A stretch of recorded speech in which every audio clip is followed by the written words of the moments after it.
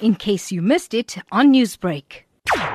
Yeah, terribly sad news. Such a talent for his time and a huge loss.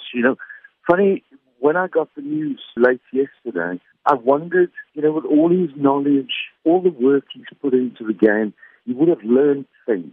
And I just wonder if that had been passed on. I think if it hadn't, that would be a huge loss. Of course, you played in an era where Maradona was considered one of the best in the world, if not the best.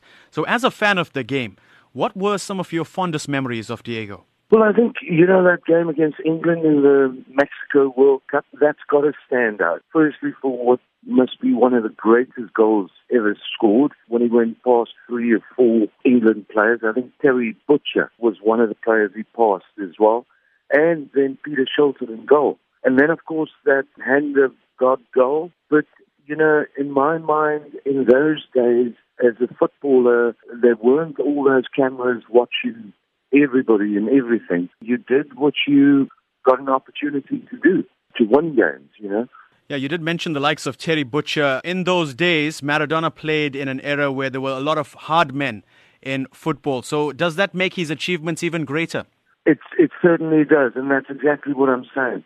It was rough in those days. I remember quite clearly, even over here, where you had to look after yourself. I mean, people would come up for corners and stand on your foot and do all kinds of things. Referees weren't expected to see all of this. There was just so much happening, and you needed to look after yourself. Now, with the emergence of Leo Messi as one of the world's finest footballers, many have compared him with Maradona over the years. The left foot, the technical ability, both of them being Argentines, of course. From your point of view, though, and for our audience who didn't get to see Maradona maybe in his pomp, what are the main differences between the two?